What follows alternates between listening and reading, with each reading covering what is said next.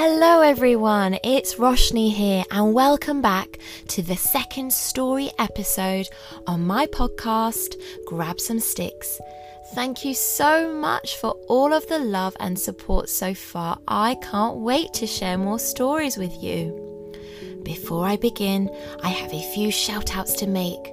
So a big hello to Ciara, Neve, Thara, Rian and Dev in the UK, Ella in Philadelphia, and Colby and Dinosaur Class in Hong Kong.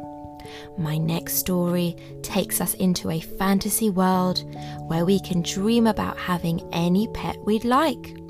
It's called I Once Had a Chimpanzee, written by Sir Roy Cameron for his grandchildren and illustrated by Jessica Stafford Cameron. Thank you, Jessica, for allowing me to share this story.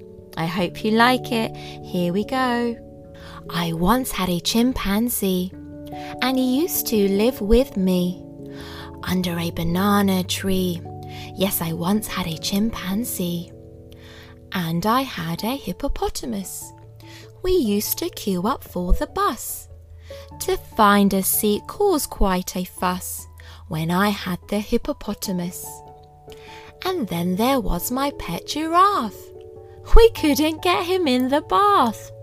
That really did make us all laugh, 'cause we couldn't get him in the bath.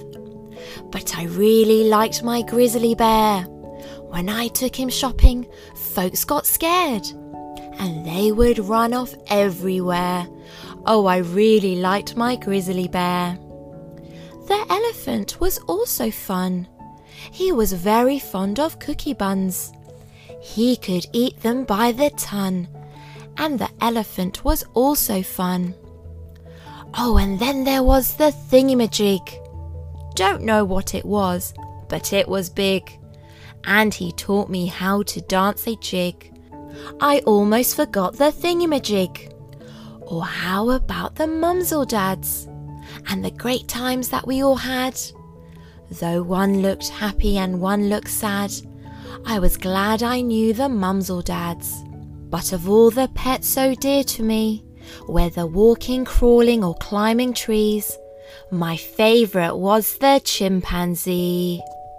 Oh, I hope you enjoyed that story. If you could have any pet animal, what would you choose? Send me a message and see you again next time. Bye for now.